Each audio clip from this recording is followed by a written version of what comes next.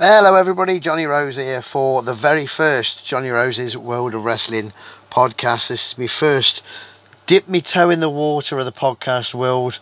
I've done a few for other people, but this is my own, so I can get my own little opinion, my own thoughts, tell you a little bit about what I've done and what I've seen. I'm going to start this first podcast. I've got to warn you first off, I have got a bit of a cold, so you'll hear me sniffing now and again. My dog Max is sat to the right of me.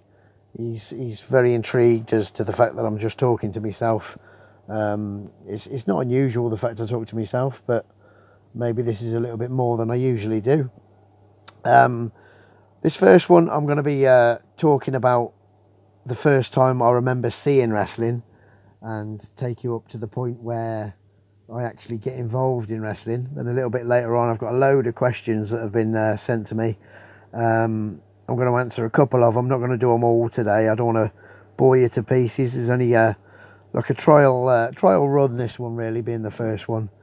See how it goes. So me, as far as my first viewing of wrestling, it has to be before 1987. I know that because the first live wrestling I saw was in 1987. It was in April of 1987. So I must have seen it on television before then, because I know I was a fan. Hence the reason me granddad took me. It was at the Purdyswell Leisure Centre in Worcester. Great thing about that is, I've wrestled there since, so that was really cool for me. I remember exactly who was on and when as well. My granddad took me. We were sat in these horrible sort of wooden bleacher type seats in the Leisure Centre. The first match was Danny Boy Collins versus Kid McCoy, two lighter weight wrestlers at the time, and that really entertained me. You know, it really sort of there were two blue eyes, baby faces, whatever you want to call them, competitive sort of wrestling, but nice rolls, flips, speedy kind of thing. I remember that vividly. The second match on was Pat Roach versus Ray Steele. This is where it all sort of went south for me, because these were big boys, you know what I mean? These were sort of 18, 19 stone men. And to me, watching that, it was like, I was an 8-year-old kid, and I thought they were beating the piss out of each other. That's what I thought, and it scared me, and I started crying. And after that match, it was the interval, and I just wanted to go home, I couldn't watch any more of this brutality sort of thing. But my granddad, who took me, insisted, he paid for me to get in. So I think it was like £2.50 or something then to get in, £3, something like that. He insisted I stayed.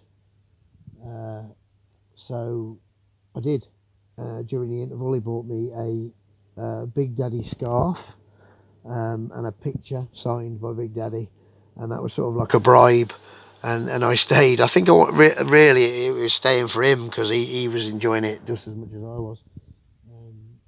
I'm sure I'll tell you on another podcast or at some point about a time in Blackpool when he took me wrestling. I don't think he was enjoying that one quite as much, but I'll tell you about that one another time. So the interval happened. Directly after the interval was a tag match. And the first two wrestlers were Lucky Gordon and Scrubber Daly that came to the ring. A regular tag team, both from the Midlands. Lucky Gordon, Irish originally, but lived in Birmingham. Scrubber Daly, now a very good friend of mine. I have huge respect for him. A really nice man who's just been so lovely to me. But back then, as an 8-year-old kid, he was a horrible, red, long-haired, big beard, 20 plus stone, horrible villain. The next people to the ring were potentially the people that, one of them certainly, who drew me into wrestling, and I've been hooked ever since. So since April of 1987, Greg Valentine, not the Hammer that we know of WWF fame, but one of the Crabtree family. I think it was like Max O'Brien's kid or something. But the nephew of Big Daddy, and Big Daddy himself. The reason,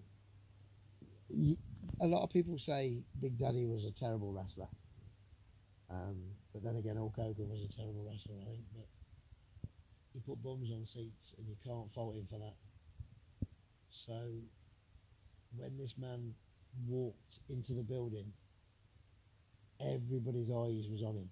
Everybody was clapping. Everybody running up to him to touch him. Everybody wanted to be a part of the Big Daddy bandwagon, if you know what I mean. And that really hooked me. He had the whole crowd, and there was a lot of people in that building. You know, I suppose there always was back then. It was you know, big on television, on the ITV back then. That this man had everybody in the palm of his hand, and it's that sort of emotion that drew me into wrestling more than anything else, more than the, you know, the sporting side of things. It was the entertainment side of things, and one man that, you know, you can't fault in any way for being an entertainer is Big Daddy. So that was the tag, and then after that was Steve Logan, and Rex King was the last match on. So a lot of connections happened later on in my life from this first show that I went to see. You know, the fact that I'd wrestled in that building since that day. You know, obviously when I got into wrestling some 11 odd years later, I ran a show there as well, which did really well. Hugely expensive, but it did really well. As well as wrestling on shows for Klondike Jake and Ian McGregor. The first match was Danny Collins and Kid McCoy. I'd wrestled Danny Collins, also in Worcester, in the same town, venue further up the road though. The fact that it was the one that drew me in, you know, it was the show that really proved to me that this is what I wanted to do, and there's been no other way ever since. It's all I've ever wanted to do ever since. It's all I've ever thought about, you know, and I've been truly lucky, the fact that I've had a chance to do it. And the last match was Steve Logan, not your older Steve Logan from London, who used to tag with Mick McManus, but a young lad from Birmingham, who now runs K-Star, a sort of Thai boxing kind of gym and things, but at one point he ran a wrestling gym, and he aided my training very early on. Not very often. I mean, John Brown was the main trainer at the time, but we'll talk more about that as we go on a bit later on. But, you know, the fact that Steve Lowe, it was his gym that I went to learn very early on. So there's a lot of connections from that day. So that was a very big day for me in April of 1987. I still have the little cutting from the newspaper, which is pretty cool. And on one of the Facebook pages where they put the, you know, programs and posters and things of whatever happened on this day, I noticed the program from, I think it was last year I saw it, so that was really cool with the results and everything. So it was nice to look, and I've saved that. From there, I was hooked. Anything wrestling, I was on. You know, I was on it. I was buying it. I was begging my mum for it. Really, whatever I could. There wasn't a great deal of live wrestling around the area where I lived. I lived in Worcester. There wasn't a great deal, really. Once a year with the Crabtrees, I know they were there the following year in April of '88, with a very similar kind of bill with Big Daddy, but this time it was Giant Haystacks and Scrubber on the opposite side. I went to one in Droitwich. There was a new theatre that opened in the early 90s. Well, a new theatre. It was a sort of a revamped theatre that opened in the early 90s that I know Brian Dixon ran one there, and Neil Evans ran one there, and I think there was somebody else as well, I can't think who.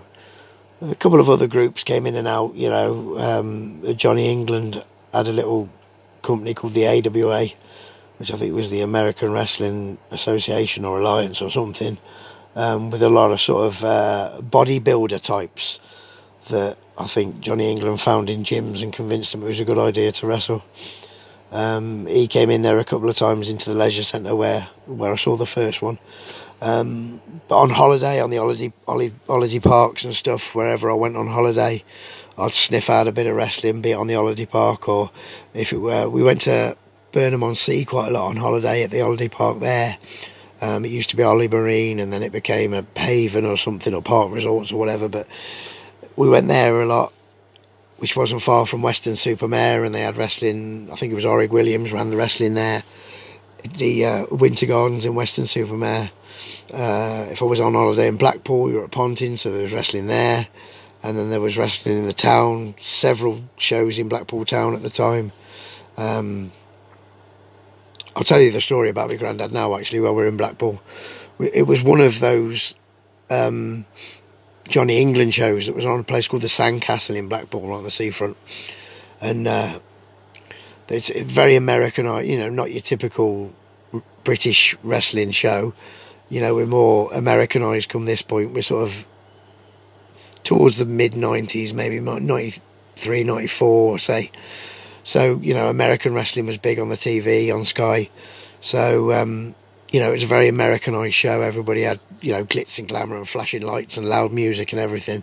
And me being me, sat right at the front, cheering my little heart out to whoever was on. I turned to my right, Grandad's well asleep. So I think from that April of 1987 to 92, 93, whatever it was in Blackpool, his opinion of wrestling might have changed a little bit. Either that or I brainwashed him that much that I felt, he fell asleep. But as far as I was concerned, then really sort of 87, 88 time, there was British wrestling, which I saw that night at the Purdysville Leisure Centre in Worcester, and what was on ITV on a Saturday. And then there was American wrestling, which you got on Sky, which we didn't have because we didn't have the money for it, or that was occasionally shown as part of the ITV show, in the big arenas with no rounds, and sort of at the time we thought there was no rules either, and well, I suppose that's the case really. Now there's no rules at all, is there? So there was British wrestling and there was American wrestling. There was nothing in between. WWF, as it now is, I suppose. WWF was the American thing. And what was on TV was the British thing. There was nothing else, As far as I was concerned, there wasn't a selection of promoters or anything like that. There was a British wrestling and American wrestling, and that was solid in my head. After British wrestling came off television in December of 88, when it came off ITV, I noticed a late night wrestling show, a WWF one, very late night. It was like Tuesday or Wednesday nights or something, like 2 or 3 o'clock in the morning. It was a different time every week, so I used to go into the local news agents on the day that it was on, not buy the newspaper, just have a look in the TV pages just to see what time wrestling was on, so I can set my video player to record the show, and then I'll get up super early. I never got up for nothing and nobody got me out of bed, but I got up extra early because I was that addicted, and it was the only thing that would get me out of bed. I got up extra early the day after it was on to watch it before I went to school. Then, so that was like Wrestling Challenge, like a syndicated show. It was Wrestling Challenge, but it was made specifically for the British audience. Occasionally we had an Australian version. No, it wasn't Wrestling Challenge. Yeah, it was Wrestling Challenge, you're right. It was Wrestling Challenge. But they, Mean Gene and Lord Alfred Hayes, if it was the Australian one, it was, hello, welcome to Australian Challenge. And they'll convince you, they'll try and convince you that they were actually in Australia. But when it was the British version, they were like British Challenge. in the end it became International Challenge. I think it just saved him a job that it was one international thing. But even Lord Alfred Hayes was known as Judo Al Hayes for the British ones, because that was his name when he was wrestling here. So it was such addictive viewing. I mean, the matches weren't major main event kind of matches. You weren't your sort of Hogan and Savage types, not very often anyway.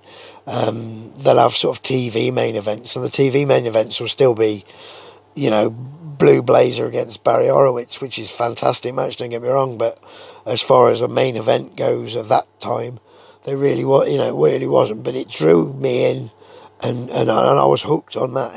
It was must-see television. I didn't watch a great deal of television back then.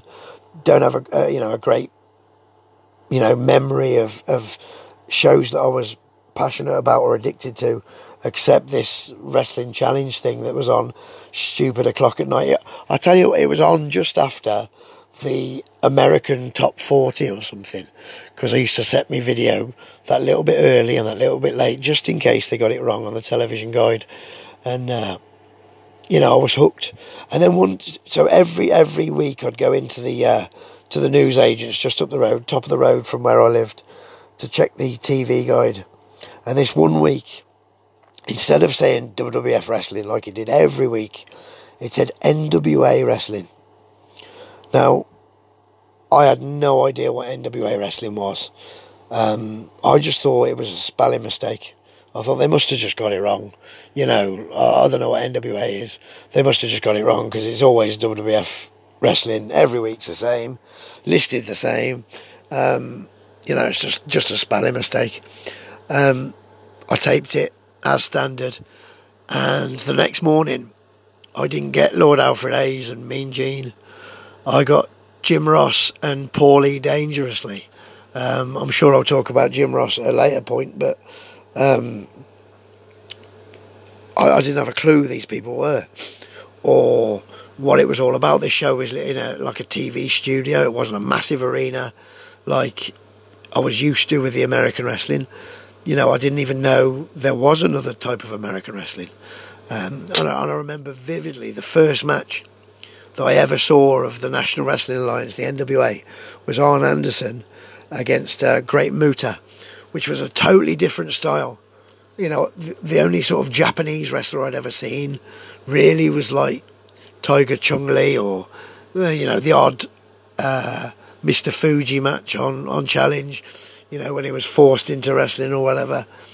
Hang on a sec, just having a drink. So yeah.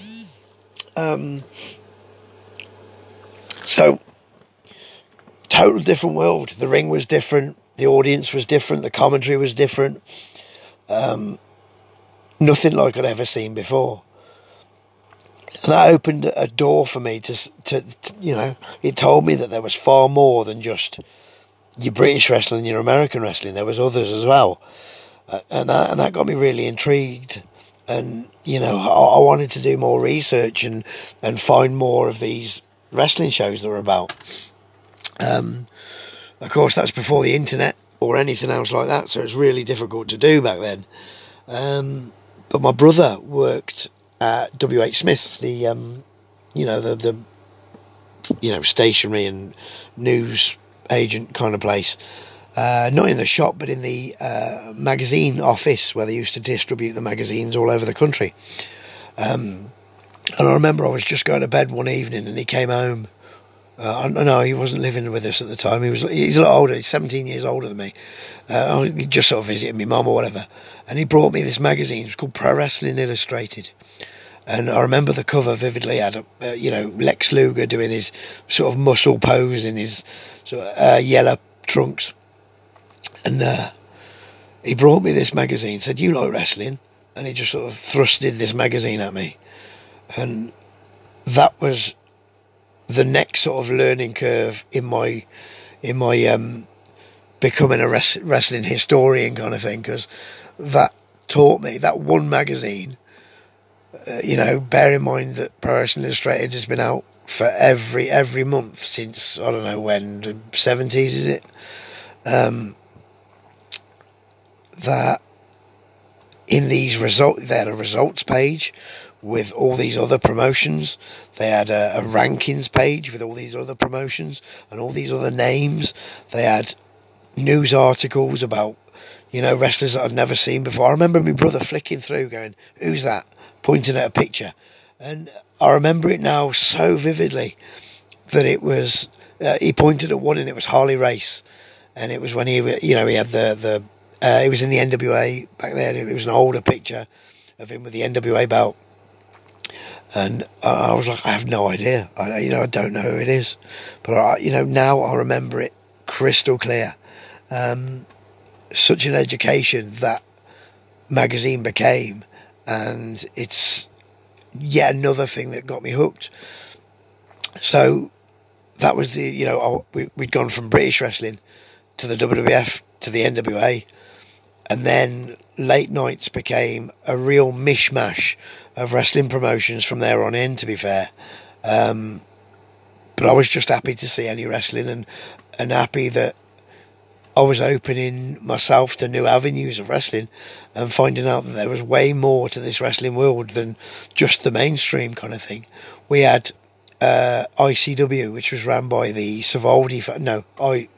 It was ICW, ran by the Savaldis. I think it was out of New Jersey, and they had the Sheepherders, who became the Bushwhackers. They had Kevin Sullivan, Buddy Rose. I've still got tapes of it that I've got, remember recorded at the time. Jumping Joe Savoldi was not Owen Sterry, the British, the Welsh guy, but the guy from New Jersey. I think it was him and his father that ran it. Could have been his. Yeah, I'm sure it was his father that ran it out of New Jersey. Kevin Sullivan, Mark Lewin was on it. Austin Idol, I remember being on it. But that was like yet another sort of avenue of wrestling. It was like a dark, smoky, more cheaply ran. Obviously, it was a smaller promotion, just far more regional than the WWF. I mean, the WWF was national. The NWA was national to a degree back then, but not as much as the WWF was. But this ICW of the Savaldis was very, very regional. It was just kind of New Jersey, really, and it was like dark, smoky, just a little, the one lamp over the ring kind of thing. More very story orientated. From there, I think we had the Global Wrestling Alliance, which was the Malenkos, Boris Malenko's, Dean and Joe's dad, and that had some people that became big names, like Gangrel was on there, Bob Cook, Norman Smiley, the Malenkos themselves, Rusty Brooks, Jumbo Beretta, Dr. Red Roberts had like this talk show. I remember a tag team called Death Row, two big prison kind of guys, meant to have escaped this prison to come and wrestle there. And I remember them beating up who I thought was someone out of the crowd. Oh, obviously, it's not, but that made me think, whoa, got to be careful when you go to this wrestling. We also had on television only a couple of episodes of Jackie Pallo's show, and so many other little gems of wrestling, just proper randomness. You just didn't know what you were going to get. It was just, even the TV guy just said wrestling. There was no initials before it, no promotion name. It was just wrestling. I was intrigued. Everyone, I didn't like, there was no good and bad wrestling. There was just wrestling. It was the untrained eye, the uneducated eye.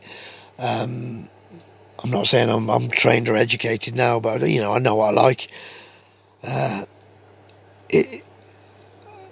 My biggest love of wrestling now has become those regional territory kind of shows in America. I have huge love for the British wrestling, the British style, the old ITV, the World of Sport stuff. Love that. But as far as the American stuff goes, it's the territories.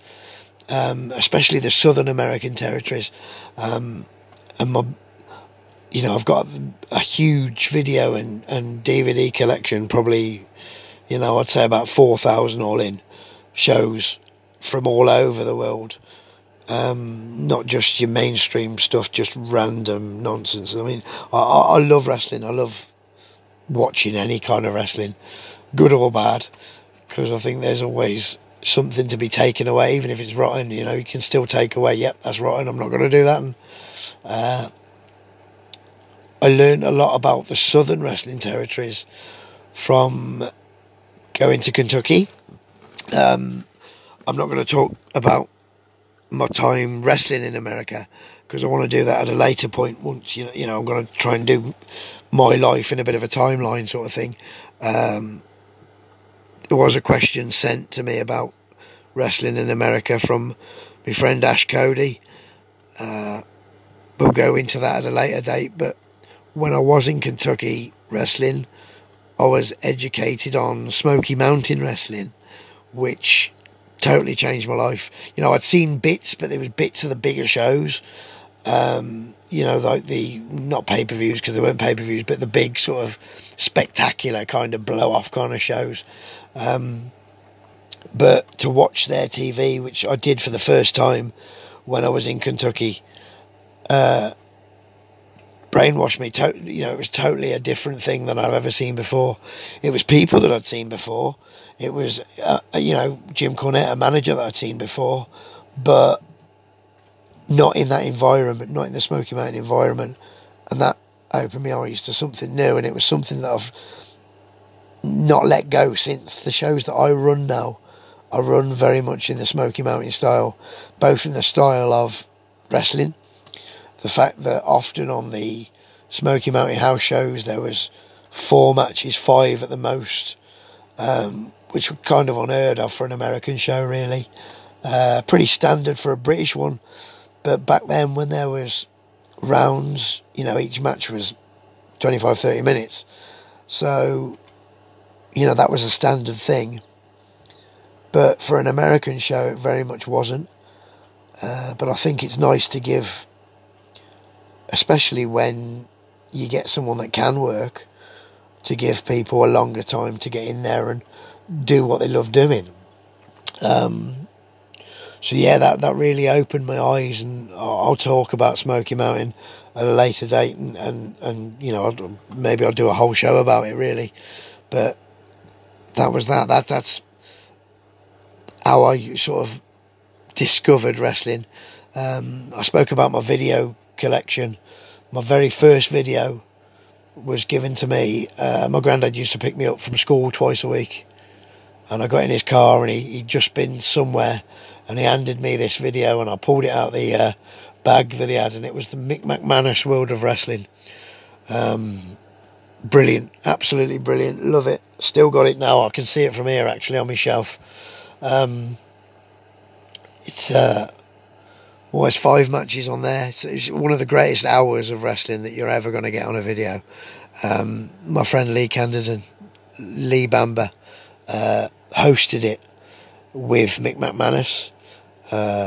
He's told me later that he couldn't actually speak on the night of the recording. They were going to do the commentary straight onto tape sort of thing, but they had to sort of edit it out because he was so ill that he couldn't speak. So they had to go to a studio with Mick McManus and do it at a later date. But every time there's an on-air picture of Mick and Lee together, Lee's just nodding, in approval of whatever Mick's saying, which is a nice little bit of insight from a man that was there on it. So very cool. I've also got the the bill and the script and things that Lee has sent me, so it's very cool to have. Lee Canderton, very good MC, by the way, if you need one, or a referee, find him on Facebook. Lee Canderton's Lee Bamba is his in-ring name. Fabulous man. Yeah, so that changed my life there. That changed my life. Another part of my wrestling historianness that from that time when that video was handed over, I needed more videos. You know, I needed to see more wrestling. I'm still the same now. If there's anything old wrestling wise that I can get my hands on, excuse me, you know, I will. I love it. So as far as me getting into wrestling goes, I don't want to get too far ahead, but I'd done the fan thing for such a long time, for probably 10 years, to the point that, you know, when I was older, I used to go on my own or with my girlfriend at the time, and we'd trot off to various parts of the country, jump on a train somewhere, and we used to go to Bristol every month to watch shows at the Colston Hall. Fabulous. Some really good bills that Brian Dixon of All Star Wrestling had on there. I got a job at Butlins in 1997 in Minehead, and there was wrestling every week that Brian Dixon brought in, and it was the same 4 wrestlers every week. Well, I say 4, it was 3. And I wasn't too sure that it was not kosher. You know, part of me thought, you know, especially after crying at Pat Roach and Ray Steele, and then I was watching, you know, Death Row beating up punters out the crowd. You know, it all seemed very real to me. And I hate the word fake or fixed or phony or whatever you want to call it, but a little more predetermined. I was unsure. You know, everybody told me it was, but I'd always sort of defended that. And it only dawned on me, the fact that I think it was Tuesdays there was wrestling at Minehead every week, and every Tuesday was the same show with the same finishes. And I used to think, why didn't you learn not to do that last week when you wrestled this geezer? You know, it all clicked into place from there. Even now, no one's told me for sure, but I twigged then. And a lot of people's dreams may have been shattered at that point, but for me, it was a little bit of a relief kind of thing, and I was more pleased that, yep, after seeing the Big Daddy thing and falling in love with the entertainment side of things, I knew for sure that it was what I wanted to do in some capacity. Maybe not as a wrestler, because, you know, I'm not at all sporty, never have been, but I'd like to be involved in some way. So when I came back home after working at Butlins, I didn't quite know how I was going to get involved in wrestling, but I was still travelling around the country, and I went to a show of a guy called Mad Eli Collins, who lived in Bath. One of those with a bit of an up and down reputation, but he was all right to me, to be fair. And I said that wrestling hasn't been to Worcester for a while, and it hadn't been. It was in a bit of a sort of, maybe a bit of a down period kind of thing. Wrestling in general. It was just before the Attitude Era kind of thing. Well, no, was it? Just after the Attitude. It was midway between some kind of boom periods. I mean, 99, 2000, it boomed real good. 2000, I know, was good for me, at least. But a couple of years before that, we were in 98 now, we're talking. So it was in a bit of a slope, I believe. So I said, you know, I was talking to Mad Eli and I said about wrestling not being there. He said, well, why don't you bring it there? I was like, well, what do you mean, how can I do that? He said, you know, we'll bring a show, you pay me X amount, you bring a show, and, you know, get yourself a venue and you take the door. And I was in, you know, that I did it. And thinking back now, for the shite that I had on, I was robbed, but live and learn, don't you? But that was my, I was promoting wrestling before I did anything else, and we did all right, to be fair. I was robbed, yeah, I was. There was no doubt about that. I mean, Eli fucking stung me on it, but it was not a loss. I didn't run at a loss. It was there or thereabouts. A break even on the first one, which I was all right with, because I'd had a chance to be part of the wrestling world. It got me again a little bit of education. Lewis Blaine, who is a very dear friend of mine now, was possibly the only one that I still communicate with from those days. Certainly of that, not of those days, but certainly of that group of Eli's misfits. Lewis Blaine, probably the most clued up of them all. I mean, there was some fucking rottens, horrible human beings that were on that show. But yeah, I was still a little bit I know I was paying the wages, but I was still a bit intimidated by these people. I thought they were, these wrestling superstars. How naive was I? But I did it again I had another show off Eli a couple of months later. This time was in Malvern, and this time I emceed it. I was the ring announcer, as the Yanks call it, innit? But I emceed it, and that was actually my first kind of in the ring thing that I did. No, it wasn't. I totally tell a lie. The first in the ring thing I ever did was as a referee in Northfield for Carl Conroy.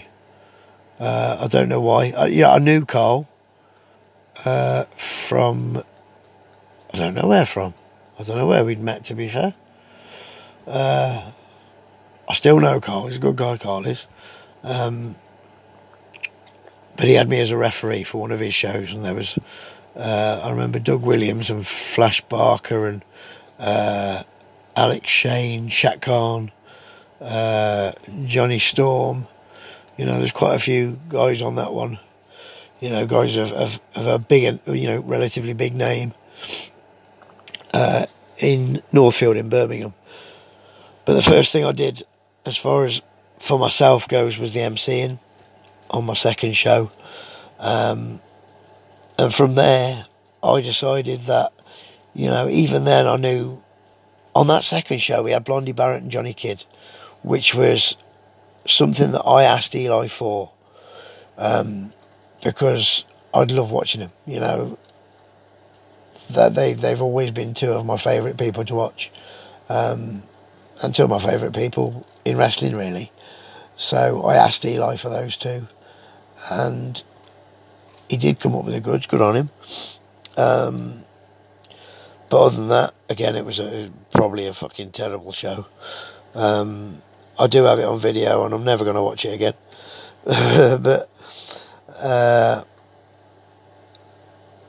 yeah, it was really good to have Blondie Barrett and Johnny Kidd on. Huge respect for those two who have wrestled each other 487,000 times, and every one of them that I've seen is hugely entertaining. Two very skilled people, and if you get a chance to see them anywhere, you do it, because it's not just a pleasure to watch, but it's an education. From my point of view, I've wrestled both of them, and I've tagged with both of them, and it's so easy, and it's just a dream. So to have those on at that point, I knew they were great then, but I was, again, the untrained, uneducated eye. So from for me now, all these years, 20 years later, they're even better now, if you know what I mean. Other than those two, though, probably a load of shite. But you live and learn. And from there, that was the point that I decided, if some of these boys that Eli's brought me are managing to wrestle, then surely I've got a crack at this. And other than Lewis Blaine, again, who was a referee on that night, he wasn't wrestling, not sure why, don't know whether he was hurt or something. Other than Lewis Blaine, Leroy Brown was on it, who was a fabulous wrestler, to be fair. Not wrestling anymore, I don't think anyway, but fabulous wrestler, very funny man. Other than Lewis, Blondie and Johnny, none of those on that show are wrestling anymore.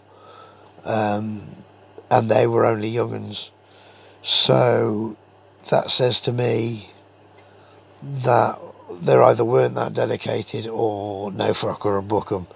And I'd probably go for the second one. So I decided at that point that I was going to get involved in wrestling, and that's exactly what I did. So I was put in touch with Steve Logan, who had already rang me previously because he knew that I was putting a show on, and somehow saw the poster or whatever and gave me a call just to wish me well, and I thought that's really nice. I remember getting home and my girlfriend was there and she said, someone's called for you, Steve Logan. And I was like, never, like this wrestling celebrity was ringing me at my house. But I spoke to him on the phone, lovely. We didn't really speak much about wrestling training or anything because it wasn't in my head at that point, but he wished me well with the show, good luck and everything, and any help or advice that I needed just to give him a shout. And I thought that was very, very cool of him. And I've always had a lot of respect for Steve ever since. Still going strong with his Thai gym. He's got one in Perry Bar and then one in the town centre in Birmingham. If that's your thing, he puts on Thai boxing events and stuff as well. So if that's your thing, check it out. K-Star Wrestling, K-Star, not wrestling, K-Star gyms.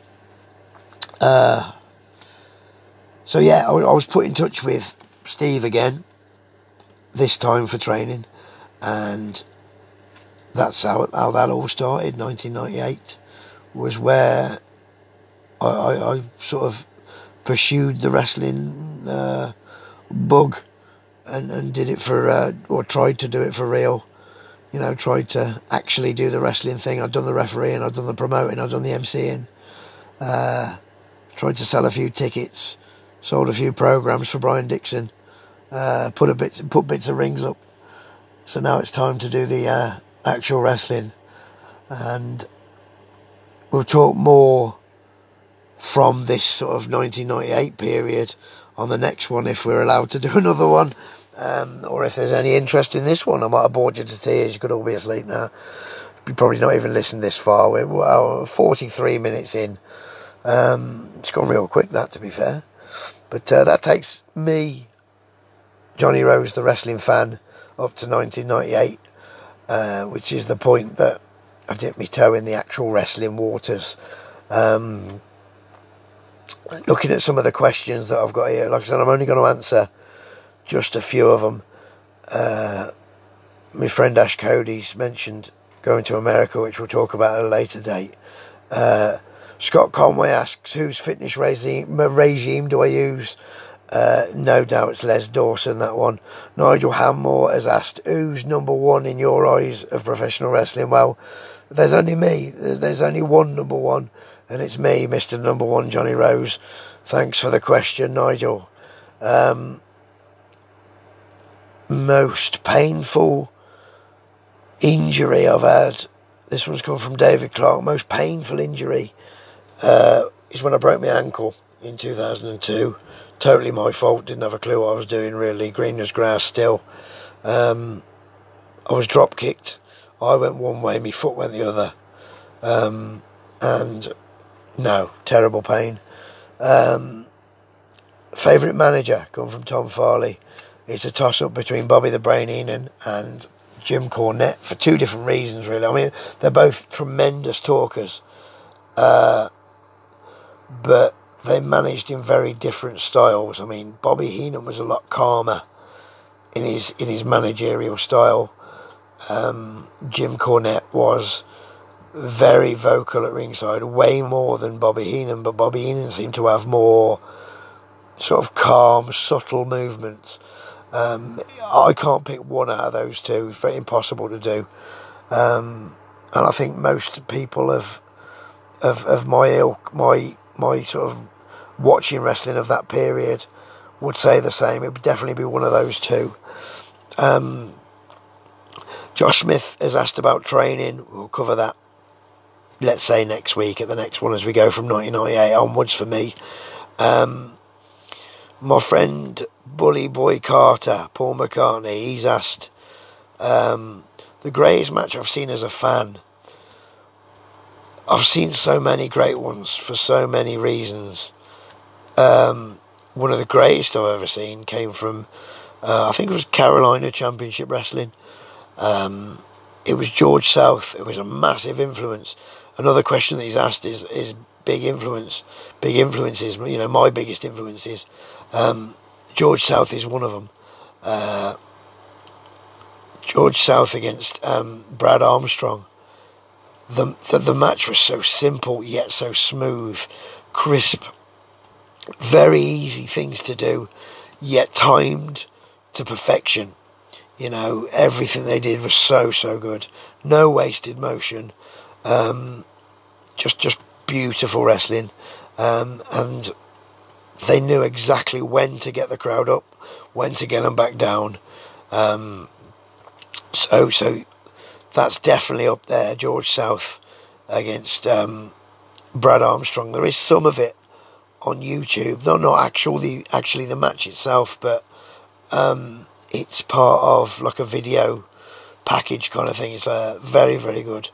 It's for the EWA World Championship that George had at the time, and Brad Armstrong won that night.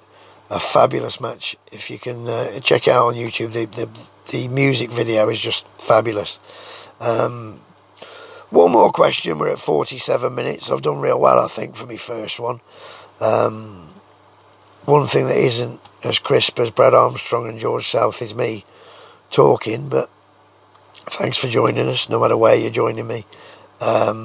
How you're listening, thank you very much for doing so. One more question. Let's have a pick. Let's have a look. I mean, got a fair few to choose from. Let's just cross off what I've done.